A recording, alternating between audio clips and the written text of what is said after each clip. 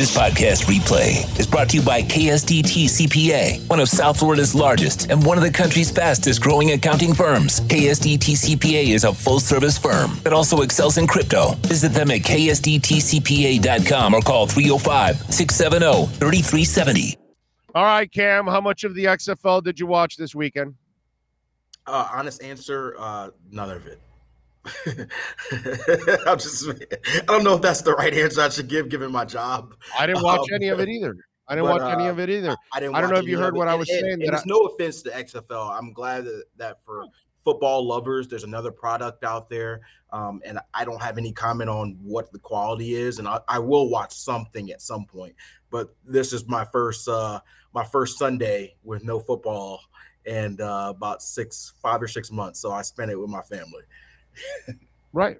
No, I'm with you, dude. I relaxed. I didn't watch a minute of it myself, but I'm with you. But I said that it's hard for any of these leagues to survive, but the XFL has built some kind of a partnership with the NFL, and I think that if you can get your fringe players, your practice squad players that you don't get a lot of playing time, if you can get some of those guys. I'm not saying a veteran that's a 5-7 year veteran that you've got stashed on the practice squad. I'm talking about the young guys. If you could get those kind of guys, your third quarterback or somebody like that, I think that's what would actually infuse interest into the XFL because of the very sick nature of NFL fans. If some of their NFL players, even their fringe guys, are on those teams, you might now bring some more eyes over there because of that. I think we've seen a lot of these leagues go about, the XFL, the USFL, and I think the key for longevity for one of these leagues, whether it's the XFL or otherwise, is to convince the NFL to partner with them and, like you mentioned, have them as a direct development branch. Because let's be frank, we don't have another, and football's different, but we don't have another sports league where people willingly watch minor league sports, but the football has the best chance. But the only, I think, direct route is one, to have a development wing so that you can it could be a cycle back and forth, but also because fans can connect to it. And you know how fans are, they get so much, Dolphins fans want to know who's the backup right guard, right now. So they would be following, okay, who's going to be in our pipeline? Who's, can a guy go back down there to develop if he's struggling? If you draft a guy in the 7th round and he's your third string running back or quarterback or linebacker or something of that sort, he can go down there and you still have his rights. And so you can watch him in the off season and get excited about him or get excited what you're building. And it gets guys reps. And particularly for like positions that are hard to develop in season, like quarterback and like the linemen, the trenches, I think that's the most important. And that's gotten really bad. Yeah, that's gotten really bad. Exactly. And that's the hardest position to have good quality, which is why a lot of times these leagues don't have great quality, because the quarterbacks and the trench play, which is the hardest to find, aren't great. The receivers are going to be fine. You're always going to be able to find receivers. You're always going to be able to find some sort of DB to an extent, right? And so it's harder to find the big dudes and the guys who can really sling it as a signal caller. And so those are the guys, to me, development wise. Like, imagine if, I don't know if you had it for every team, but imagine if you had like a Florida team and all 3 Florida teams sent their development affiliates to this team. Yeah, I would imagine Orlando. To Orlando, for example, right? I would imagine Dolphins fans, Jaguars fans, Bucks fans would all watch to see their 7th round pick, their undrafted rookie who may be on the practice squad. And maybe it's only something where practice squad players or guys who you have offseason rights to can play in. Maybe it's not anybody on the 53-man roster, because teams will be worried about, okay, my guy's getting hurt or tearing an ACL in the offseason. Yeah. Make it just practice squad guys or guys who are on your 90-man who don't make the team. Yeah. And those are the guys who get it in, So to me, that's developmental guys, bro. Yeah, developmental guys. Yeah. And let me tell you something. A quality control coach can now go in the offseason to be an assistant receivers coach. Mm-hmm. You understand? Like, so that way his development also is happening too. Yeah, it could go for scouts. Different ways. Same for personnel. Scouts. Exactly. Dude, yeah, pro personnel, for example. I know half the guys in the XFL in the personnel departments. Yeah. I know half those guys. Yeah, and doesn't mean those guys have to lose their job. They can keep their job, but this is right. But the element of this is we're talking about what it means long term. First of all, they've got to survive short term. The problem with a lot of these leagues is they, last time it was COVID, so that was a little unfair. But a lot of times you see these leagues and they fold within 2 years. And so I'm sure the NFL is waiting to see if there's any viability, what the numbers are, what the interest is. They already have Walt Disney and ESPN on board as a TV partner. But what's the interest? How many people are watching? And then once they have interest in it, then it's like, okay, we can put our name behind it and make a development front. But we got to make sure it's well run. Make sure whoever's running it, The Rock's a part of it. They're doing it for a good cause. They're not just, throwing money away or eating the money. You never know with these businesses how it's going through. Make sure it's financially feasible, make sure it's interesting, and make sure they're doing it the right way. And then to me, there's no reason why the NFL shouldn't jump in and get on board. They're always trying to expand. And I'll give you something else that they need to do. And that's, this is, sorry, Canada, I apologize this. They need to make sure that they're paying better than the CFL and take away the CFL's talent too. Because you've got to make it to where you're the second best North American league and you become the feeder system for the CFL, right? And for the NFL's training system. So that way you've got that's where you've got to make sure that you're not losing a player to the CFL, and then you're getting the third level player on top of all of that. That I think is, again, nothing personal against the CFL, but if the XFL wants to survive, you've got to make sure that if the player can't make it in the NFL, he wants to go immediately to the XFL, not the CFL. And you and I, we know enough agents. Agents already have trouble convincing guys just to go to the CFL as it is. And guys generally really don't want to go to the CFL, but they have to go to the CFL in order to keep their dream alive, make money the way they love making money playing football, whatever it is. You know what I mean? But you know how it is. Yep. You've heard the stories. Agents will tell you that, they'll have a guy in the CFL and the guy's freaking calling them every day, complaining about being, in the CFL and that kind of stuff. So I think it's very important that the XFL also creates the kind of place that those players will gravitate to instead of going up north.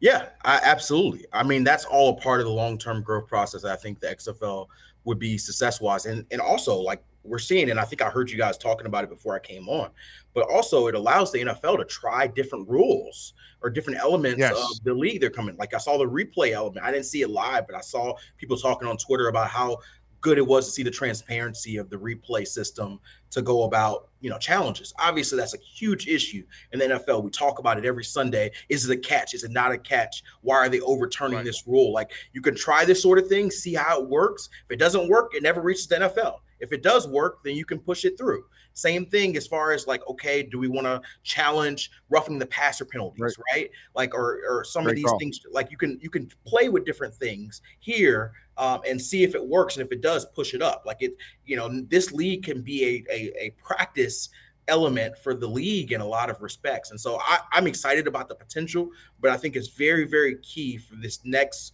I don't know how long it is, a year, 2 years, 3 years, that they're on their own to be able to succeed as is and get people interested in it in whatever capacity and get players wanting to go. Because that's the other thing. If you're a practice squad guy, would you rather just wait until the offseason and take your chances in the league, or would you rather get reps in the XFL? The XFL's got to make it convincing for me, whether it be salary, whether it be the exposure, and there be a direct pipeline. I've got to be able to see players from the XFL get signed to the NFL and continue their dream that way. Are you in camp? Camp? Yeah, like Dolphins camp. I don't know. Yeah. It looks like you're in. Yeah, I'm at the Dolphins facility. Okay, so you're there for Fangio's press conference at 1? You see the Dolphins thing right here? Yeah. Oh, okay. So you're in your NFL Network room. Yeah, I'm in my NFL Network layer. So as you see, I got a dress shirt on. I'm about to put a suit on in a little bit. I've got TV right after Vic Fangio's presser. So I'll be on today at 1:30, 2:20, 2:40, and 2:55. So they're using me a good bit today. So so I'll go. Vic Fangio's talking at 1. There's nothing going on, so they've got to milk whatever the hell they've got. Exactly, but hey, we're gonna give you good content. You've got to come up with something interesting out of a press conference that's really not going to have anything really pretty much interesting. Right, but I will say, I like the little nugget he gave Wingfield that he said, "Well, I've already figured out a couple of new coverages I want to try." So that was actually a nice and you little never nugget. know. Vic's a different dude. He may say something, but I also have some nuggets like that I can share from players I've talked to, and just kind of what you should expect as far as his defense. And obviously the news today that they brought in Ronaldo Hill to be the defensive pass game coordinator. And so I'm going to provide good insight for people to come on NFL Network and watch and get some elements there. But yeah, obviously today we'll be doing a lot on that. We'll talk a little bit of off season as well, looking ahead to free agency and what could be options there I'll talk some Dolphins, I'll talk some Jaguars, and I'll talk some Carolina Panthers. So that'll be my day. What do we know about Wilkins and Sieler?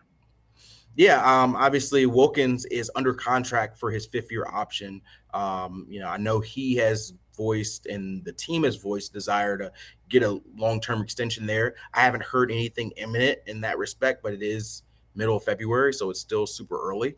So there's no concern about him not being a Dolphin this year. It's just about long-term and what that number looks like. So I think they want everything to be done. I'd imagine there's some sort of extension before the season if I had to guess on it, but the timeline of that, it doesn't seem like there's anything that I can report immediately. And I think Zach Sieler's a guy that, they want to keep here too. The thing that Vic has to see, which he made clear in Travis's interview, and I'm sure he'll make clear again today, is he wants to see these guys. And so as the head coach of the defense, although we know that Christian Wilkins is a pillar here and Zach Sieler's been a baller, I think he's going to want to know what these guys look like as he puts in his new scheme before fully committing to them being long-term pieces. Now, I don't think you have anything to worry about on those two guys, but maybe there's no rush into signing these guys to an extension until he gets them in their program in training camp, and then maybe you start to see some of these things trickle out. Yeah, no, but I think the way I kind of look at it is in order for you to kind of know what the hell you're doing in free agency, you're going to have to try to settle these things as quickly as possible so you can already negotiate that first year salary and lower it down and those kind of things to kind of set yourself up. I don't think this is a process where you attack free agency and then you come back to Wilkins and Sieler. You know what I'm saying? So there has to be a order, and I would imagine that they're really early in the pecking order of the offseason. Yeah, like I said, I don't know for sure there. Maybe Vic, I doubt Vic will give us anything on that. But I think the Wilkins number is a little bigger. The Sieler number is not that huge. But I think what you'll probably see, first of all, is them going about restructuring. So you'll restructure some deals and get cap space that way first for guys who will be here long term. Maybe a Tyreek Hill. Right. Maybe you go back to a Ron Armstead if you want. Connor Williams. These are guys who are probably going to be pieces. You give them extensions, and then maybe Wilkins is a part of that group, right? So all of it depends on your cap if you have to fit things through. But if you're talking about a big money extension, which Wilkins is probably going to get some big money, given how he's played, then you're going to want to make sure that's done right. And so I don't know where they are. I'm sure there's been some conversation. A lot of these things pick up at the combine or leading up to the combine. And so I'm sure if there hasn't been, there will be some conversation between Christian Wilkins' agent and the Dolphins at the combine, and they will see where they are. And maybe that's where the start of a deal is coming out, or maybe they say we table this until later in the offseason. That's a lot of what the combine conversations are for. What the hell was this? Yeah, man. Wow. That was shocking to me to see. I still see the bottom of his feet. Look at the H. Look at the H. Okay? Look at the H is on his shoulder. Look at that. The H is on his shoulder, the top of his shoulder. Yep. And when he jumps, the bottom of his feet, bottom of the feet at the top of the H. Yep. Get the hell out of here. Yep. That is wild.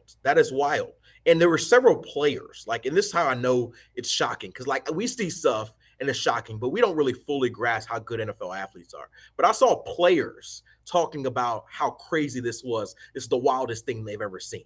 And these are the best Look at athletes his in the world. size. I've watched this. I've watched that video at least 50 times to try to figure out what's fake about it. Because I'm like, I know he's doing this, bro. He's doing this for a commercial, obviously. So I'm like, there has to be something, but I can't figure it out.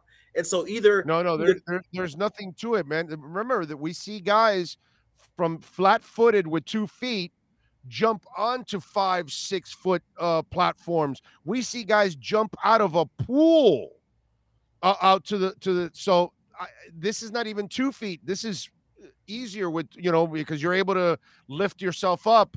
Like a basketball, jumping style. So that one's a little easier to jump. But my Lord, that guy is talented. DK is an amazing athlete, probably, and it's crazy because I don't know if you saw the NBA All-Star game. He was a part of the celebrity basketball game, and he won. He was slamming all over the place. Yeah, right. And so, like, I remember, I don't know if you ever seen the Jason Kelce and Travis Kelce podcast, right? They have like a New Heights podcast, and one of their episodes was about can NFL players play in the NBA, and Jason Kelce's response was like, no, nobody can play in the NBA because of how great athletes they are, how different. So DK, and probably he's right, but DK's probably got the best chance of anybody. If anybody could play, I don't know about his handles. That's the problem with those kind of guys. But the thing about the NBA is you can put him in a role. You can put him in a role where he's the athlete. Yeah. He's doing a lot of cutting. He's doing a lot of dunking. I don't know what his defense is. Like Kardashian's bang boy, Tristan Thompson. Yeah, right. Yeah, he's not about handles or anything. He's just under the rim, rebounding, and all. Yeah, obviously he's not going to come in there and be, Donovan Mitchell, LeBron James, Jimmy Butler. But can he be a bench player where he can get you 5 or 10 minutes, high energy, athleticism? I don't know what his defense ability is or shooting ability, but can he hit an occasional corner three? Can he play some defense? If you can do that, then maybe he can give you 5 or 10 minutes off the bench as a rotation 8th or 9th guy on your bench. I don't know, maybe, but obviously he's not going to be a star. And I see what you're putting up here, the PD policy there. Yeah, that's the league saw that and was like, nope, we got to test this dude. It's always funny the random selection. But it's like I don't know how the process. But it's insulting too. It's insulting too. I get it. You guys got to do your job. I get that there's a CBA and the NFL owners have agreed to this, and you got all that. And I get that everybody sees that, and then immediately we think, oh, that guy must be cheating. But we also have to come to the realization that not everybody cheats. And really, athletes are just getting better and better and better every year because the training, the medicine, the supplements, everything is better, dude. And that's why these athletes are getting better, and they're much more in tune with their bodies from a very young age compared to the guys that I grew up with that were drinking beer and bullshitting all off season, and they actually used training camp to actually like get in shape. Yep. That's how they used to do it. They would get there out of shape. These guys are in exceptional condition year round, bro.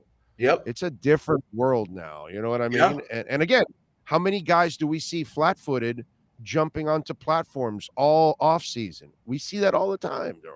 Yeah. All the time. Yeah. This is nothing new, but it's still freakish to watch a guy like DK Metcalf. These dudes are incredible. Like, it's a reminder because like we cover these guys and I'm in locker rooms all the time and I'm still amazed at just how good of athletes these guys are, how big they are, how great shape. Like it's incredible. It's incredible. Like I went, for example, like this, and this is completely off topic, but I went to work out this morning and one of my good friends is a member at House of Athletes. So I went to go work out with him at the House of Athlete where a lot of the athletes train there. And I did like maybe an hour workout that, is probably like calmed down from what the athletes do. And boy, when I tell you, I am like exhausted. Like I'm going to go about my work day and I'm exhausted. Like I am tired after doing an hour workout. And for them, that might be just a warm up for their day. And you see guys like I always am amazed when I go to Tennessee. Derrick Henry is bigger than you think he is. However big you think Derrick Henry is, he's bigger, he's stronger, he's faster. Same thing for DK Metcalf. Like even the smallest dude, like even you name whatever backup safety corner, nickel corner you think he is in better shape than you think he is. Like people, Yeah. one more. Devontae Smith, and I love Devontae Smith throughout the draft process. I was very clear here. A lot of people talk about. Now you see him jump that high, as light as he is, you could believe it. Yes. But Metcalf is built like a freaking building. He's 225, 6'2", 225, a tank. You could like take your best shot, probably punch wise, like the average person. You and I take your best shot on DK, and he probably your hand would hurt more than it hurt him. That's how built this dude is. Yeah, I'm with you there. One more thing before I let you go. My hero, and whether it works out or not, I don't give a shit. Okay, because life is filled with failure. That's how you succeed. You fail. Yep. And a lot of us that start in our business, radio, TV, writing, whatever, you got to work at some shit paper, some shit magazines, some shit podcast place, some shit radio station, some shit TV station. You start in Bumble, somewhere, Egypt, whatever, working or whatever. And you start in these awkward places, and that you don't have the resources and all that, but you take the job and you try to make the best of it. And then you use that to get better and better and better. Right. The easiest thing for Eric Bieniemy would have been to stay in the shadow of Andy Reid for the rest of his career and coast. He could have Lupe Fiasco the bitch. Kick, push, and coast. No. He said, I gotta get out of this shadow, because if I don't get out of this shadow, I'll never be able to prove to myself and to everybody else that I can be a head coach, because that's what I want to be. And so he's not getting that chance. And I get it. Washington is a terrible place. Hopefully the sale will go through soon, and then that environment will change. I know he's working with a great man in Ron Rivera overall, so that's not a bad thing, right? Mm-hmm. But I think for Bieniemy, this was the best move possible. Whether it works or it doesn't, he goes in there, he does his best. That might lead to something better, because if he does make the offense work, if he's able to develop a quarterback or get the best out of him, like, I don't think Daniel Jones is that anything, but dude, what I think Dable did with him was freaking awesome. So I give Dable a lot of credit for doing that. And that's what I'm hoping, that Eric Bieniemy is able to do that. But I commend him, because life is full of failures. We all fail. That's how you succeed. You feed off the failure. And to me, I think Eric Bieniemy did the right thing, and I'm proud of him for stepping away from that shadow and trying to be his own man. Yeah, so Eric Bieniemy is an interesting topic here, because there's two sides to this, and I'll start with the first one, which is different than your point, and then I'll end with something similar to what you're saying. First point I have there is my first reaction is I feel like it's unfair for Eric Bieniemy to have to take a step that people before him didn't have to take. Matt Nagy, who didn't call plays in Kansas City, got a head coach job. And now he's back being the OC in Kansas City, most likely. And he'll probably be up for another head coach job at some point in the next couple of years, the way this works. Doug Peterson, who I think is an amazing coach, got the Philly job without being an offensive play caller or coordinator there either. He's already on his second head coach job now. And Eric Bieniemy hasn't got his first. And so to me, there's something to be said about the hoops that Eric Bieniemy, and you could say all you want about his past, about how he interviews, but at some point, the record and the what you do on offense and what you do as a team has to matter. And you've heard Patrick Mahomes vouch for him. You've heard players talk about how the scheme call he called finding something off the Jacksonville Jaguars tape in a Week 3 game against Philadelphia helped them play a call in the Super Bowl that helped them be wide open and score a touchdown. That's Eric Bieniemy. That's his mindset. And so he's shown he can be a good coach. He's shown what he can do on the field, and he hasn't got that opportunity. And so I understand why he did it, but it's a little disheartening for me that to watch that. It is. You have to of go. Course. But I like that he's saying. But right. I love that he's saying. That's why. That's why the world. And this is where I'll transition, because I do think it's unfair. But at the same token, I understand why he did it. And I know Eric Bieniemy. I had conversations with him. He was very hopeful that he got that Indianapolis job. He wasn't really to consider any OC jobs until the head coach process finished. But once it finished, he realized that, whether fair or not, clearly there's something that is preventing me from being a head coach. And whether it's the whole notion that this is Andy Reid's offense and what are you doing in it and you got to run your own ship, he's willing to go do it, because the reality is it's going to be a lot harder in Washington. There's no Patrick Mahomes there. There's no offense that's ready to be a championship contender. And the reality is, Ron Rivera, there's no guarantee that he's going to be there longer than a year. And so you're taking a very big career leap, but something that's showing that he's betting on himself, his ability to build an offense from scratch and hope that it can build to something where he becomes a head coach. And I'm hopeful for him. I don't know what they're going to do at the quarterback position. I hope they have a plan there. I know Sam Howell's been the talk there. I hope there's a little bit more than betting on a third-round pick to be your quarterback to lead you. But I think Eric Bieniemy is essentially saying, hey, you know, I badly want to be a head coach, and whatever you guys say that's limited to me, whatever goalpost is moving, I'm going to try to attack this next one and hope that it leads me to the right way. And so I hope for his sake it does, but we'll see.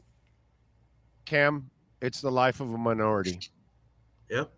It's the world that the minority lives in. Yep. And it doesn't matter if you're gay, doesn't matter if you're a woman, doesn't matter if you're black, doesn't matter if you're Hispanic, Asian, you know, we see it, and it just happens all the damn time. And Bieniemy is just another of one of many, many, many examples that you just mentioned. All the white guys got their shot, and yet the black guy doesn't get his shot. And so, but what I love is, and this is what we have to do at times when we're not counted on, when we're not given it, we have to kind of tell the world, well, F you, I'm going to do it another way. I'm going to prove it to you another way. You know what I'm saying? Yep. So I don't have a problem with that. Sometimes, you know, the challenge becomes a lot harder. The road becomes a lot tougher for all of us. Yep. And you just have to find a way to get it done, and you have to prove people wrong. And sometimes you have to take a road that others don't have to take. But I'll tell you this, it'll be the most satisfying road he'll ever achieve if he's able to have success in Washington and catapult that to that head coaching job. So that will be the most satisfying thing if he's able to succeed in Washington. One, because of that environment. Okay? Yep. Because you're gonna get extra bonus points. Like if he would have become the offensive coordinator in San Francisco, people would have said, well, dude, you took over a team that was loaded, and you took over a defense that limits people down to 12 points. All you got to do is score 15. I'm not impressed. You go to Washington and you fix that mess. Yep. That's going to be impressive. Yep. That's absolutely. Absolutely. All right. So NFL Network this afternoon after the Fangio press conference. As soon as the Fangio press conference is over, Dolphins fans tune in to NFL Network. I'll talk some more Vic Fangio, give you some insight you didn't hear in the presser, and then I'll talk a little bit about free agency, so you'll get some insight from me. I'll start with offense in the first hour, defense in the second hour. I'm giving you guys insight that nobody else knows, so come join me there, and we'll talk some ball. So this is my last work assignment of the week. I got one day, and I'm going to Puerto Rico for the rest of the week to vacay with my wifey, and then I'm getting back into combine mode after that. But this is our time to try to get in some vacay, but I'm still working on a holiday for a lot of people. So you know, favorite song I've sent you over the last few days. The 3 Us song was very good.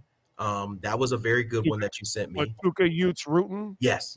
I like that vibe. You know, like to me, oh my yesterday, God, that was I like trust me, my wife loves the cold weather. I love the warm weather, mostly because this time of year I can let my window down and just vibe to some music with great weather. And that weather, listening to that song was perfect. And so I'll vibe to that one for sure. The De La Soul song you sent me, I think was Buddy. Yeah, that was pretty good too. So yeah, man. Q-Tip's in it from From Q-Tip did solo stuff, but he's with damn it, what's the other rap band that he's with? Tribe Called Quest, man. Oh yes. Yeah. So there you go. All right.